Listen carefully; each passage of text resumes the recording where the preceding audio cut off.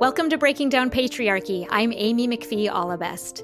Today's text is Title IX, which is the most well-known portion of the United States Education Amendments passed in 1972. This is an incredibly important piece of legislation, and we're going to get into its history, the way it impacts people's lives, and the way it is or isn't enforced effectively. All of this based on just one sentence. And just so listeners are aware, we are going to be talking about sexual assault later in the episode. Not a graphic description, but a true story on a sensitive and difficult topic. So please be advised of that. But before we begin our discussion, I want to introduce my reading partner for today, Whitney McPhee Griffith. Hi, Whitney. Hi, Amy. Whitney and I are sisters, and we have had the great fortune of living near each other several times in our lives, which is always a joy, but sadly we live far apart right now. So it's been so wonderful to work on this project together, Whitney, and I'm just so very grateful that you were willing to talk about Title IX and share your experiences and share your wisdom. So thank you so much for doing this. I'm so happy to be here. Can you start off by telling us a little bit about yourself? So we're sisters, but tell our listeners a little bit about where you're from and who you are, just so they can get to know you a little bit. Yeah, I'm from Colorado, mostly. I've lived in many different places, but I spent my childhood in Colorado, then kind of slowly made my way to the West Coast. My husband and I moved to Portland from California a couple years ago. I really, really love it here. I'm a pianist and multidisciplinary artist, and I'm currently working on getting a graphic design degree. My husband started a company a couple years ago, so I'm also sort of creative director, editor, photographer, digital content manager, web designer, morale coach, etc. for his company. It's a lot of fun. That's awesome. Yes, you are an incredible artist. Actually, I love anytime you send me the stuff that you're working on. Thank you. Yes. Yeah, Whitney's amazing. Also an incredibly beautiful pianist, and I miss hearing you play the piano, Whit. So you're too modest. You didn't mention all of your many talents. But I also like to ask my reading partners also what interested them in this project specifically. So what brought you to Breaking Down Patriarchy? Well, I love breaking down patriarchy. I think it's so important to discuss, first of all, what patriarchy is. I think it's a complex topic that isn't understood well enough. And I'm really grateful to join you in this conversation on Title IX. I have some personal experience with it. Well, thank you again for being here and being willing to talk about it. So I'm really, really eager to hear your perspective as we talk about this document. I've already learned so much by studying it with you, so thanks again. Okay, so we're going to structure our conversation by explaining Title IX itself, talking about who the major players were in getting Title IX passed and what its impacts have been. So Whit, could you start us off by explaining a little bit about Title IX? Sure. So the official website, the U.S. Department of Education, says, and quote, this is all that it says, no person in the United States shall, on the basis of sex, be excluded from participation in, be denied the benefits of, or be subjected to discrimination under any education program or activity receiving federal financial assistance, end quote. Then it goes on to talk about the scope of Title IX. So Title IX applies to institutions that receive federal financial assistance from the Department of Education, including state and local educational agencies. Educational programs and activities that receive Department of Education funds must operate in a non-discriminatory manner. Some key issue areas in which recipients have Title IX obligations are recruitment, admissions and counseling, financial assistance, athletics, sex-based harassment, treatment of pregnant and parenting students, discipline, single-sex education, and employment. Thanks, Whit. So there it was. There was the sentence that we talked about that protects people from discrimination in education, right? Any institution that receives federal funds. So any listeners who heard the episode on the book Keep the Damned Women Out about United States universities excluding women from educational opportunities will know why this legislation was so needed. And you also might remember many of our episodes from earlier that talked about women like Sarah Grimke, who watched from home while her brothers were sent to Yale, or the genius civil rights activist Pauli Murray, who was rejected from Harvard solely because she was a woman. So yes, women have always been kept from educational opportunities that were available to men. And that's why this legislation, one of the reasons why this legislation was needed.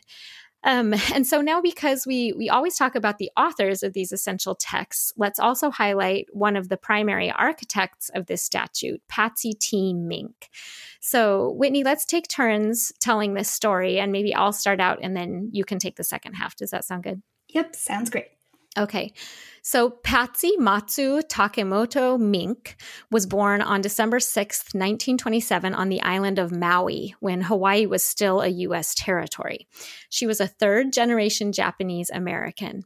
After graduating as valedictorian of the Maui High School class in 1944, she attended the University of Hawaii at Manoa for 2 years and then subsequently enrolled at the University of Nebraska.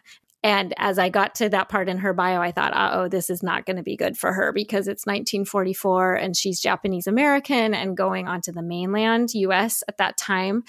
That cannot be good. And sure enough, her bio continues that she experienced terrible racism in Nebraska. And she worked to have segregation policies eliminated as a college student.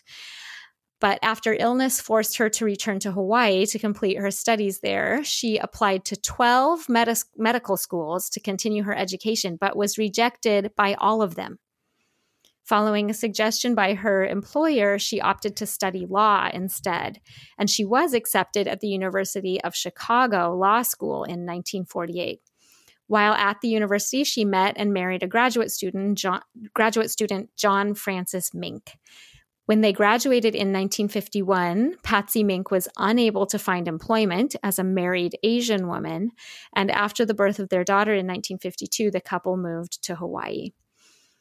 She was refused the right to take the bar examination due to the loss of her Hawaiian territorial residency upon marriage. That would never have happened to a man, by the way. A man would never have lost his residency because of his marriage. So Mink knew that, and she challenged that rule. And she won the right to take the test, and she passed the bar. But because she was married and had a child, she couldn't find public or private employment. So her father helped her open her own practice in 1953. And she worked as an attorney for the Hawaiian Territorial Legislature in 1955. She hoped to change discriminatory practices through law, and the following year, she ran for a seat in the Territorial House of Representatives. She won that race and became the first Japanese American woman to serve in the Territorial House, and 2 years later, the first woman to serve in the Territorial Senate. In 1964, Mink ran for federal office and won a seat in the U.S. House of Representatives. She was the first woman of color and the first Asian American woman elected to Congress, and also the first woman elected to Congress from the state of Hawaii. She championed the causes of education and childcare, and in 1970, she became the first person to oppose a Supreme Court nominee on the basis of discrimination against women. In 1972, she co-authored the Title IX Amendment of the Higher Education Act, and it was later renamed the Patsy T. Mink Equal Opportunity in Education Act in 2002. So let's talk about Title IX's impacts now. And we're just going to cover two of them. First, we're going to talk about sports, and then we'll cover sexual harassment and assault. So Whitney, can you tell us a little bit about Title IX and how it affected women's sports? Yes. So prior to Title IX, women were not only discriminated against in classes, they were also not given opportunities to participate in sports. In 1972, only 15% of college athletes were women, and in high school, only 7% of athletes were girls. and the girls' sports teams that did exist had to provide their own uniforms and equipment, while boys' teams were paid for. By the way, this data comes from a TED Talk called Equality, Sports, and Title IX, and it's a really short, really effective little educational video. Anyway, after Title IX was passed, it became the law that a school that received federal funding had to provide equitable funding for girls' sports. And of course, when schools offered better sports programs, a lot more girls started playing sports. If you think back to some of the earlier books you talked about on the podcast, a lot of women in the 18th and 19th centuries argued that girls wanted to be active and play outside too, and they were so frustrated when they weren't allowed to. And men just argued by saying, girls don't like to do that stuff. And these women activists kept saying, yes, we would if we had the chance. So this was really the case right up through the 1960s and 70s and Title IX. So to all you listeners, if you're a woman who played sports as a kid, or you're a parent who has daughters who play sports, and those girls have uniforms and funding and a robust group of girls to play with and compete against, then you have Title IX to thank for that. Hallelujah. Preach.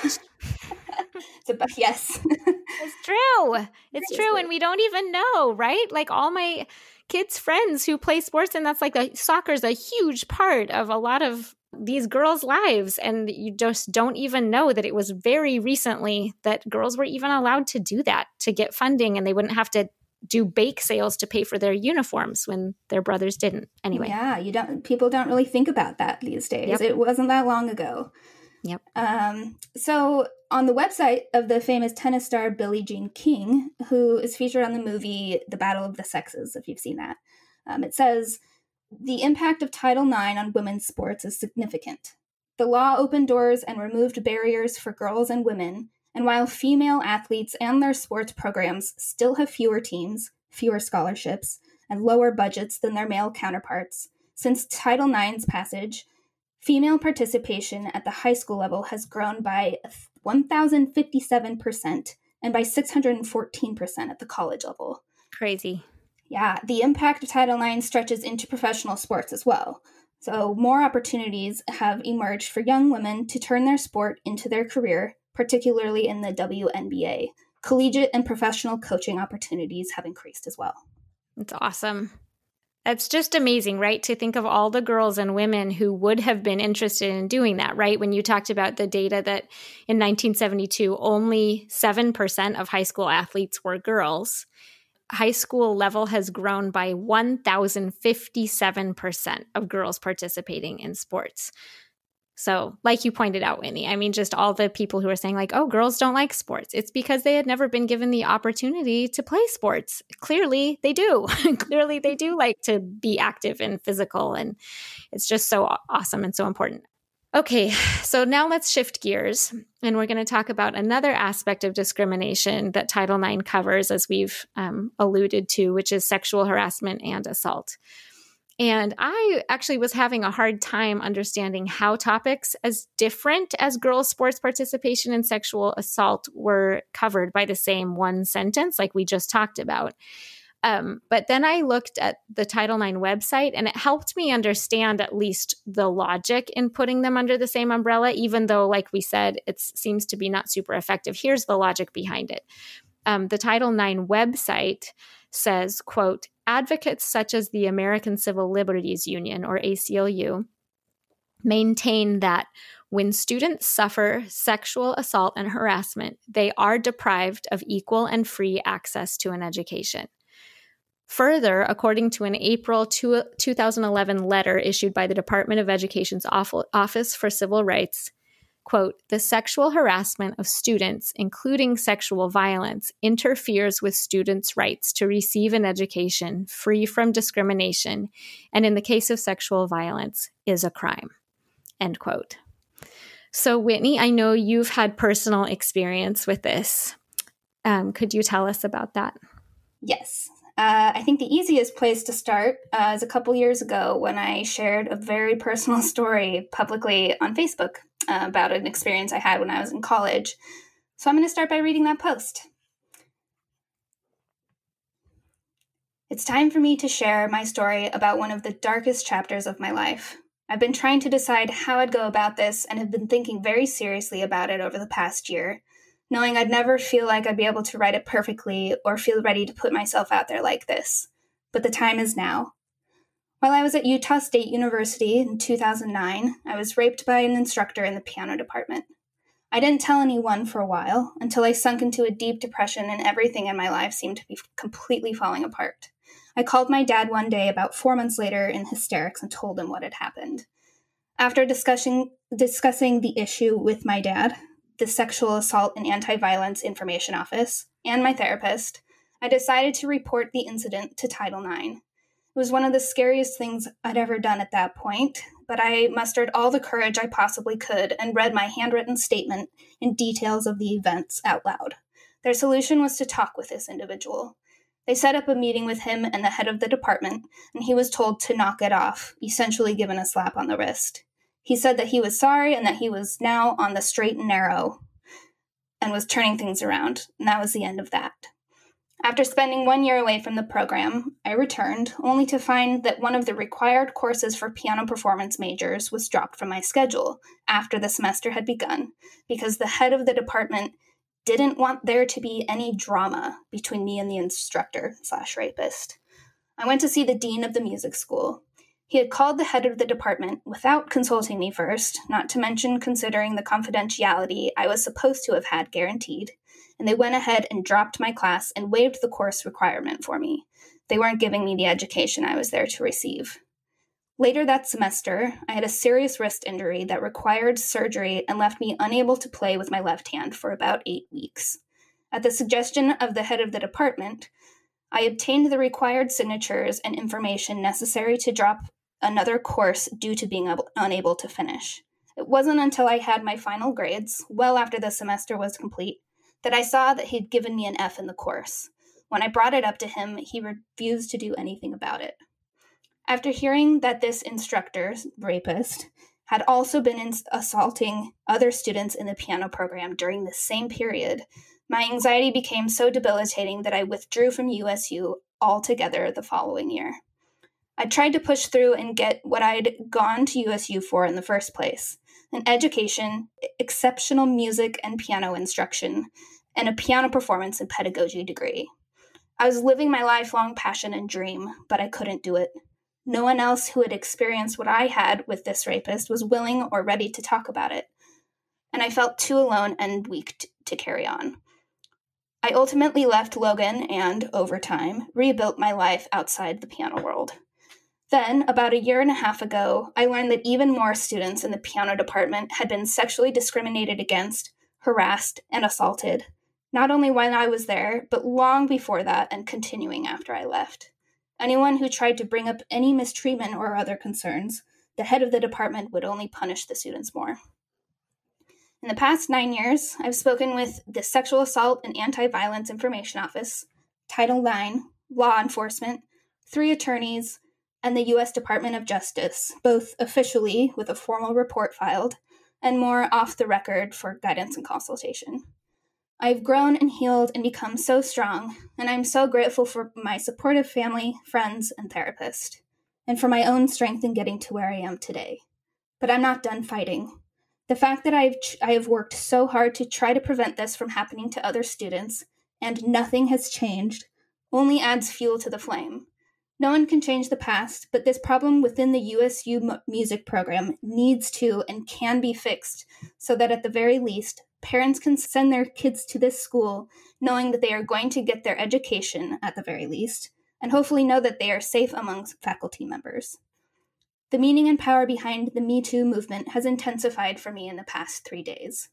All of this has been on my mind every single day for years, particularly in the past year or two, when the public spotlight has been on USU and other universities for sexual assault cases. On Saturday, Amy Arakelian posted her story. I am blown away by the experiences she and her husband have had. Seeing the number of comments from people I don't know voicing their stories has been completely overwhelming. These aren't just people who have been discriminated against. These are people who have had experienced sexual harassment and assault in the same music program at USU by the same faculty members. I don't have words for how appalling this is. It's time to do something about it. Every time someone bravely shares their story, we get closer to something being done. None of us are alone. Whether your story was isolated in terms of environment, abusers, rapists, or you are one of the many gymnasts in the Larry Nassar case, you are not alone. So if you have any experiences like this at USU, especially in the music program, please speak up. If you aren't ready to share anything publicly, that is 100% okay. It is your story to tell, no one else's. Please message me privately if you're willing to talk to me about it. With everything I have gone through and experienced, the least I can do is try to encourage others to tell their stories. We've been silenced for too long. Thanks for reading that, Whitney.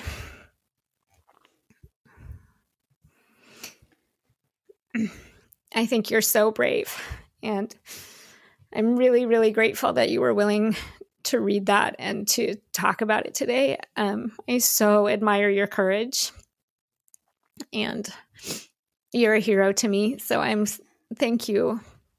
Thanks for talking about it. And I'm so impressed at the end when you find your voice not only as a survivor, but as a leader, right? And invite and encourage and strengthen other people to come forward and talk about it and to make change. I think it's so powerful. So I'm wondering if you can talk about a little bit about what happened after you posted it. Yes, and thank you. Thank you for having me here, and I'm happy to share my story with you, and thank you. That was kind of you. After I posted, the post was shared, liked, commented on by a few hundred people. A bunch of students from the program or who knew people in the program commented, shared their stories saying like, oh, I had a similar experience. I thought I was alone. Or I knew someone in the piano department and I couldn't believe the stories I heard from her. Seemed like everybody kind of knew someone who had experienced the same things or just generally knew what was going on. So I posted my story the morning after I posted. I woke up to voicemails from reporters, from local news stations, even one in New York. It kind of blew up. I wasn't really expecting it to. Mm-hmm. Yep. I mean, we did go through this experience together, right? So I'm asking you these questions, but we did live right next to each other when this all happened. And it was really one of the great privileges of my life to be a witness to this chapter in your life again and just see how brave you are. So we'll just kind of go through kind of some questions and answers just for listeners so that you can kind of explain what happened. So really quickly, tell us a little bit about what other people were reporting, just kind of to paint the picture of what the environment was like in the piano department at the time. Yeah, so my friend Amy Arkelian, who I mentioned in my post, she shared her story about the music program on Facebook first, actually.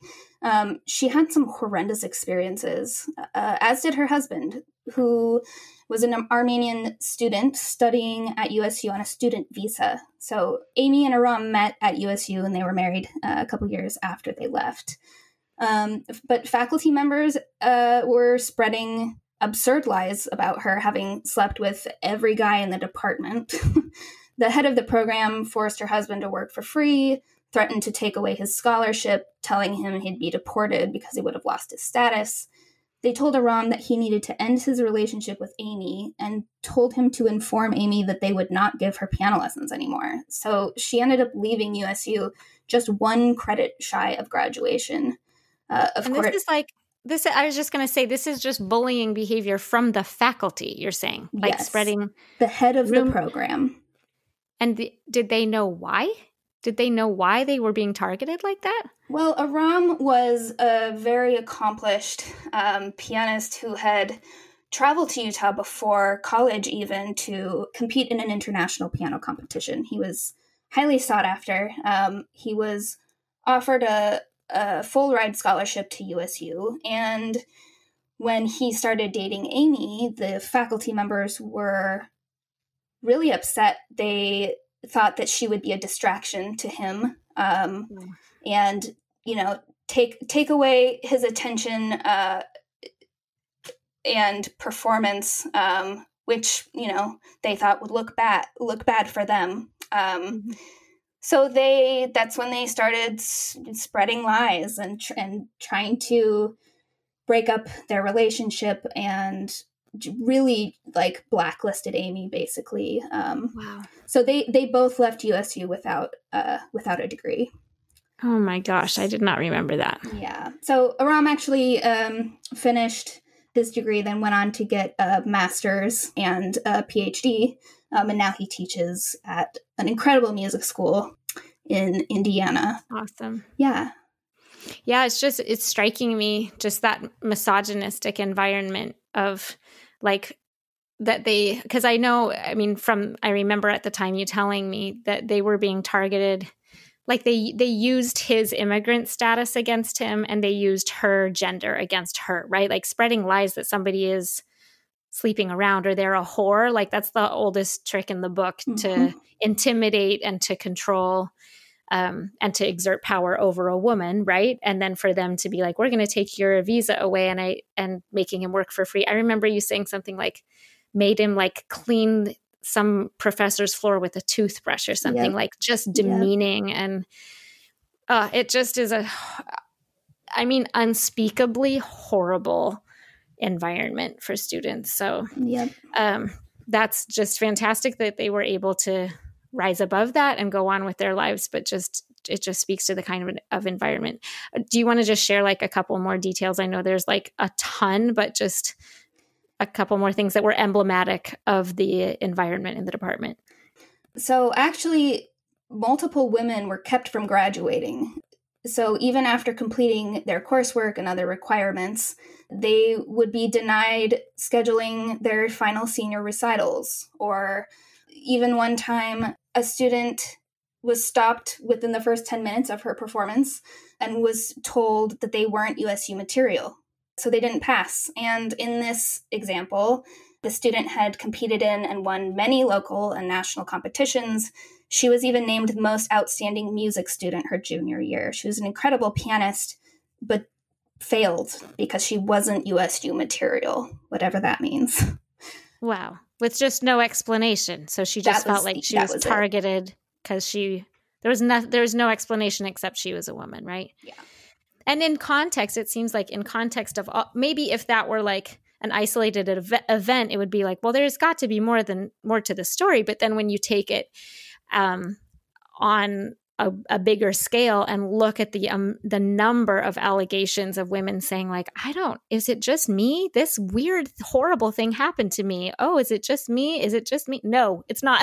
When you take it in aggregate and you see that pattern it was just a rampant, I think you used the word infection at one point, right? That it was just throughout the whole program. It really was. One of the piano program faculty members said that it could not be more obvious that the program had favored men over women. And it was common knowledge among students. He would frequently tell his female students that males were better pianists and that women would give up once they got married and had babies or would become neighborhood piano teachers at best. So students were constantly under threat of losing their scholarships if the head was displeased with them in any way.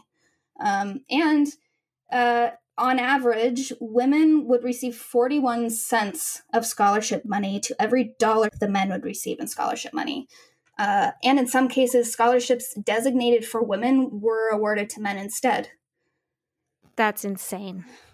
And they discovered that afterwards when they were doing an investigation of the department, right? Yes. Based on your Facebook post. Okay, we're getting ahead of ourselves though. But it just goes deeper and deeper, right? As you discover more and more kind of rottenness in the system. Yes. Well, and to add to that, didn't you know personally multiple students who you talked to and they would say, yeah, I'm not willing to come forward. Please don't tell anyone. But yes, I've been sexually assaulted too. And I remember you said that one woman had been raped as a freshman years earlier by a different faculty member in the same department, and nothing had ever happened, right? Yes, and that faculty member was still employed by the university at the time of my Facebook post in 2018, and at least a year after that. In fact, I'd have to double check and see. I'm not sure if he's still there or if he's being investigated, but he was kept on payroll, up until very recently, or even still today. It's crazy. Yes. Wow. And so many people, I think, I remember you telling me multiple women when you would talk to them and say, not why didn't you, but would you be willing to come forward? And they would say like, no, I need my degree and I don't want my degree to be in jeopardy. I need to I remember, I have this memory, correct me if I'm wrong, but of you talking to someone, and you never told me any names. I should make sure I say that. You never told me names, but you would say, yeah, she just said she needed her degree and she just wants to get out of there as fast as she can because she's worried about retaliation. And so many people, like you just pointed out, had been denied their senior recital, had been so terribly abused. And she's like, I'm not going to put my degree at risk by speaking out. So am I remembering that right, Whit? Yes. Many people had very similar experiences and a lot of the same fears about reporting and retaliation. Even those who just voiced concerns about the program, like in the case with that student I mentioned whose senior recital performance was abruptly cut off. She had voiced some concerns about the department, and that's what ended up happening. It was retaliation for her to have been denied the rest of her performance and then a degree. There were plenty of instances where people would speak up about their concerns or they would file a report, and even ones who didn't really. I mean, it was just this unsaid kind of keep quiet if you want to survive in this program. Wow, it's awful. So what happened, going back to your when you posted your story on Facebook, what happened after you posted your story? How did the university respond, I guess? After I shared my story, I heard from someone at the university once. And it was a day or two later, and I got an email from the Title IX coordinator that was basically like, if you would like to come back and finish your education, I'd love to talk about it. And I kind of laughed, no thanks, not really interested in going back. I responded to her and said that if she had any more information for me, I'd be happy to hear it. But I didn't hear back from her, and that was the only communication I ever had with the university after my post. That's the only time I ever heard from them. So wow. My post initiated a third-party investigation. So the university hired some attorneys, outside attorneys, and the investigation lasted about 2 months. So this group of attorneys investigated whether USU and Title IX handled the situation appropriately, or whether Title IX was in violation. But even though it was my post that supposedly initiated this investigation, I was never actually interviewed. So the lawyers reached out to me to see if they could ask me some questions, and I asked if they could send me the questions ahead of time so I could think it through. But then I didn't hear from them at all and had no idea what was happening. But I heard from other students a few weeks later that they were wrapping up the investigation in a week or two. So I contacted the attorneys and said, hey, I hear you're almost finished with the investigation. I still haven't heard back from you. Just kind of wondering if you're planning on talking to me, and they said they had sent the questions to me, which I never received, but they said that when they didn't hear back, they just assumed I didn't want to talk to them. So it turned out that they had sent the questions in an email to a really old email address, not even sure where they got that or why they had it. And I asked them to send it to my new email address. So they sent the questions to my new email address, and I took several hours to write out my answers thoughtfully. It was very thorough. I sent it to them in the time that they requested, but I didn't hear anything back from them. So a few days later, I called to follow up and said, do you have any other questions for me? I'm worried about not hearing back from you. Can you at least confirm that you got my emailed response to those questions? And they say they had gotten them and that they were still kind of processing a report. And then a few days after that, they emailed me my portion of this report that they had compiled for me to just look over and to confirm or not, whether I was okay to waive my right to privacy for when they released the report. And when I got that, I saw that the information they had written about me was wrong.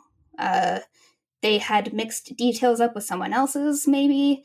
They said that I was in a romantic relationship with this instructor and said it had lasted for months. I called them immediately and said, "That's not true. Please take it out."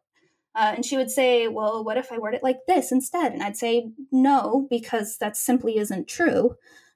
There was some more back and forth, but they originally fixed my story well enough in the report. But then when the report was released a couple of days later, I saw that they had included the original false version of my story, as well as in the report saying that I was unwilling to be interviewed for the investigation. So that was the biggest slap in the face to me. I was furious. I had posted my story on Facebook because things needed to change, and I worked really hard to help that happen for me and for dozens and dozens of current and former students. So to claim that I was unwilling to participate in that was such a slap in the face. So the report concluded that the university did not handle the situation appropriately, and they recommended that the university make some changes. So it was a funny moment. Everyone was kind of like, "Oh, yay, finally, they listened, and we did it." And I was like, "Did what? Nothing has changed." The Title IX coordinator was laid off with a hefty severance package about 6 months later, but that was really the only personnel change that they made. The instructor who raped me was never fired. He actually had just left the previous school year, so in 2017. And the head of the music department resigned a day before the press conference. So, he was not fired. Yeah, I remember how absolutely infuriating and frustrating that was. But remind me if anything good actually did happen. I don't remember ever hearing about, did the university, I know the president of the university said they were going to make a lot of changes, but like you said, the Title IX coordinator was laid off, but did anything good come of it at the university? Well, I think so. I know that there were a lot of conversations on campus about what consent is. And that actually started before I shared anything about the music program. But it was the timing. I think, the spotlight was on them already, but they continued to have these conversations. They started a campaign called Start by Believing to help survivors feel like they had been heard. I think they have a couple of victim advocates there to provide support for survivors through the process. And I've heard from people that the environment in the program is a lot better now because of the head of the department. He's gone now. And there's a new head of the program who's wonderful. So I'm happy to hear that at least some of the students and faculty feel like it's a better place to work and to learn. And they generally feel safer. So that's really positive. Yeah, it's wonderful. And all because of you and your classmates and other brave people coming forward. So you're a hero, and I'm so proud of you. So I have a couple other questions, specifically regarding Title IX. And one of them is, how did you know what Title IX was? Did you know what Title IX was, or how did you know who to talk to when that horrible thing happened? How did you know? I didn't, actually. I didn't know what Title IX was. I didn't know who to talk to. So I was seeing a dietitian at school at the time. And she happened to share an office with the Sexual Assault and Anti-Violence Information Office, which they call SAVI. And when I was meeting with this dietitian that summer, she could tell, I was struggling a lot. She gently was asking me what was going on. I slowly opened up to her about it, what had happened in the program, and she walked me over to the SAVI office. So that's where I talked to someone, gave, a brief summary of the situation, and they said, yeah, that's a big problem. They gave me some resources, some materials to read, basically kind of informed me that I did have rights, that what happened to me wasn't my fault, that rape was a serious matter. And it was shortly after that I made the decision to report it to Title IX, which I still didn't really know what Title IX was, but I went to the office, and that's where I met the Title IX coordinator and learned about filing a report. Okay, right. So you went to the office, and what happened in the Title IX office? Well, I went to the Title IX office. Really, I just wanted to know what my options were. So I hoped that someone would intervene in some way instead of me dropping out of school. I knew in that state I couldn't continue in school. And so, yeah, I was just kind of desperate at that point, thinking, what are my options here? I want to keep studying piano. I want to finish, but something needs to happen. Mm-hmm. So what did they ask you to do? So they had me write down my, fill out a form with my report of what happened. And I read my report in a meeting with the coordinator and another staff member. They took notes during that meeting, and their response to my story was that they said I could report it to the police if I really wanted to, but that it would be really hard to do anything without more proof. So they said they could investigate it, but I would have to come forward and share my identity. But at that point, I felt so stupid. My face was burning with shame. I thought, if this isn't going anywhere, there's no point in drawing attention to it and outing myself, potentially risking retaliation that may have been worse than the incident itself, which is actually what ended up happening. The process of reporting it to Title IX, having them dismiss me, and then the years that led up to 2018 where I shared my story on Facebook, those years were more traumatizing than the initial incident. And that's a common problem with victims of assault. Every time I would tell my story, it would be dismissed. It ended up coming back to me, and, it either not being a big deal or being my fault, all of the above.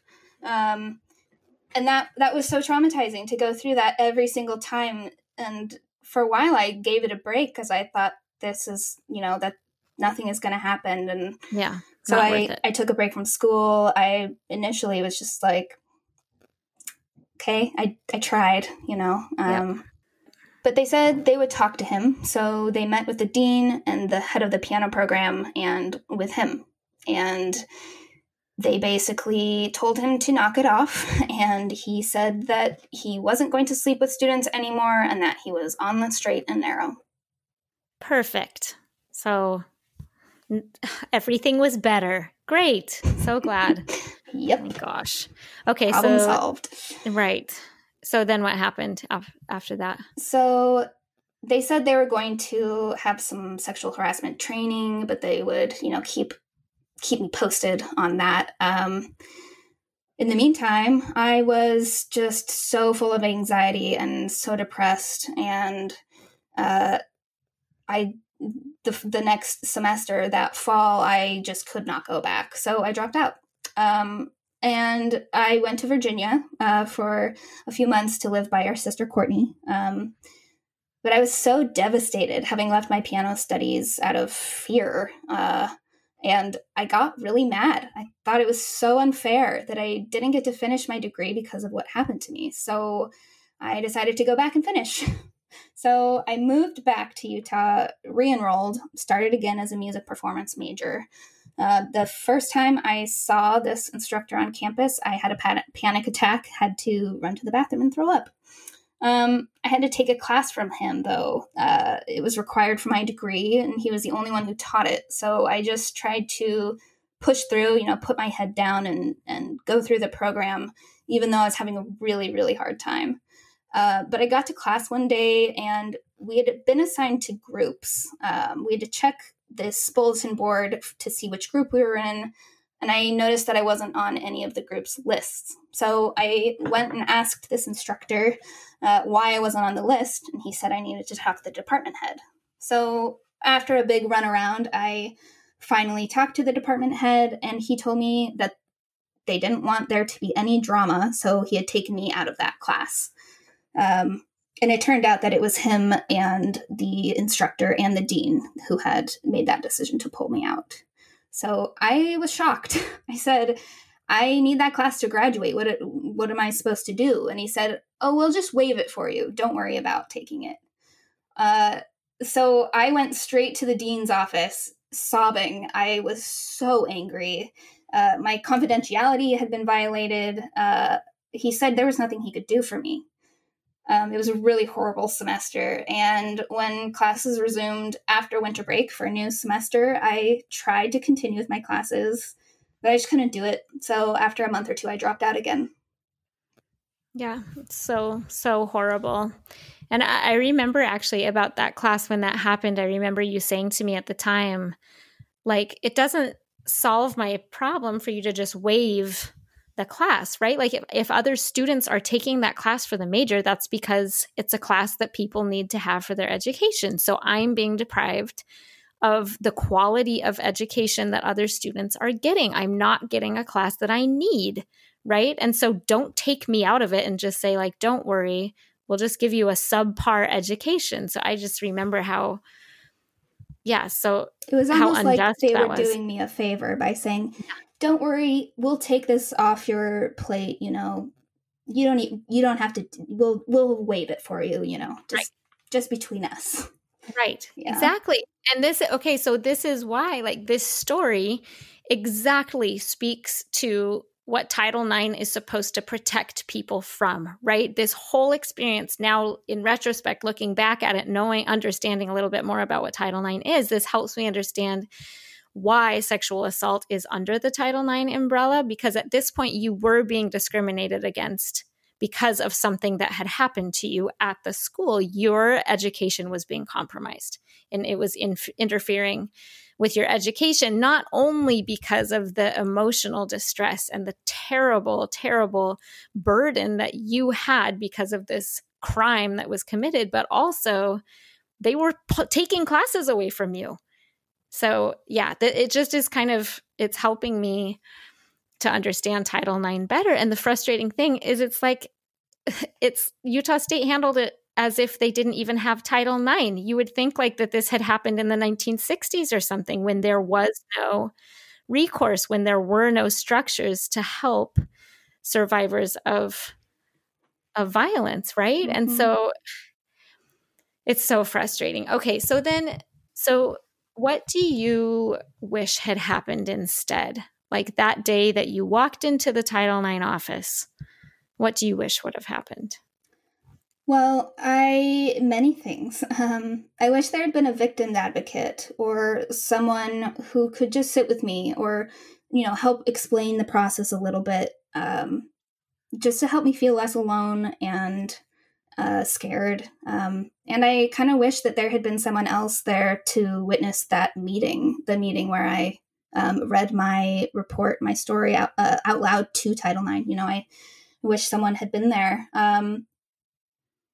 Most importantly, I wish that they wouldn't have dismissed my story. And I wish they'd investigated the case or any of the reports made to Title IX, not just mine. They should look into these cases. They sat there and did nothing. I wish they'd have taken it seriously. yeah, I mean, they should have investigated instead of just sitting down with the instructor and saying, hey, stop it. And a lot of the issue was him having authority over me. He was in charge of my grades. He controlled whether I could graduate or not. And that's a huge problem that the department couldn't address, as they were really rallied around him. So they slapped him on the wrist for having sexual relationships with students. But that's not what he was doing. They didn't address the real problem. Mm-hmm. And that's, I mean, I guess we talked about it before, but that's what kept a lot of those things that you said just were things that kept other students from coming forward, right? Is that the department rallied around the perpetrator and rallied around that really toxic, misogynistic, abusive head of the department and multiple members of the faculty, that they were in power. And that's why people didn't come forward, right? Is there like, I'm the one that's going to end up coming away from this with, without my degree, right? The power imbalance was just too great. Is that right? Yes, definitely. A lot of people were afraid to come forward, myself included. I mean, I don't know how you wouldn't be nervous about that. But I mean, when you see students who complain about certain things, like not even about sexual assault or harassment, people filing complaints for being humiliated in front of the other students by intimidating behavior, that kind of thing. I mean, they were completely shut down. Some students filed complaints of sexual harassment and gender discrimination with Title IX in May 2017. And by the time of the investigation that they launched after my post in 2018, none of those students had received any kind of response from Title IX. People should feel safe and able to learn in school. That's what Title IX is for. And I really can't tell you how many students over the years left school without graduating. And one thing that came up a lot in the comments on Facebook was, why didn't you go to the police? And frustration with Title IX for not arresting someone. Why would any of us go to the police when we risked retaliation and shame turning to our own school's Title IX office for help, only to be dismissed and retaliated against? And regarding the legal actions of Title IX, what people don't realize is that Title IX can't prosecute. Title IX is there to make sure their students can get their education and to make sure the university is not a hostile environment for students. This is a matter of civil law, not criminal. You volunteered with the organization Know Your Nine, right? Yes. Can you tell us about that? Yeah. Know Your Nine is a survivor and student-led organization dedicated to educating students and survivors on their rights. I wish I'd known about Title IX before all of this happened in 2009. I didn't understand what their role was really until many years later. Know Your Nine lays out everything you need to know. They provide resources for victims and survivors and for students and really anyone else who wants to make change at campuses.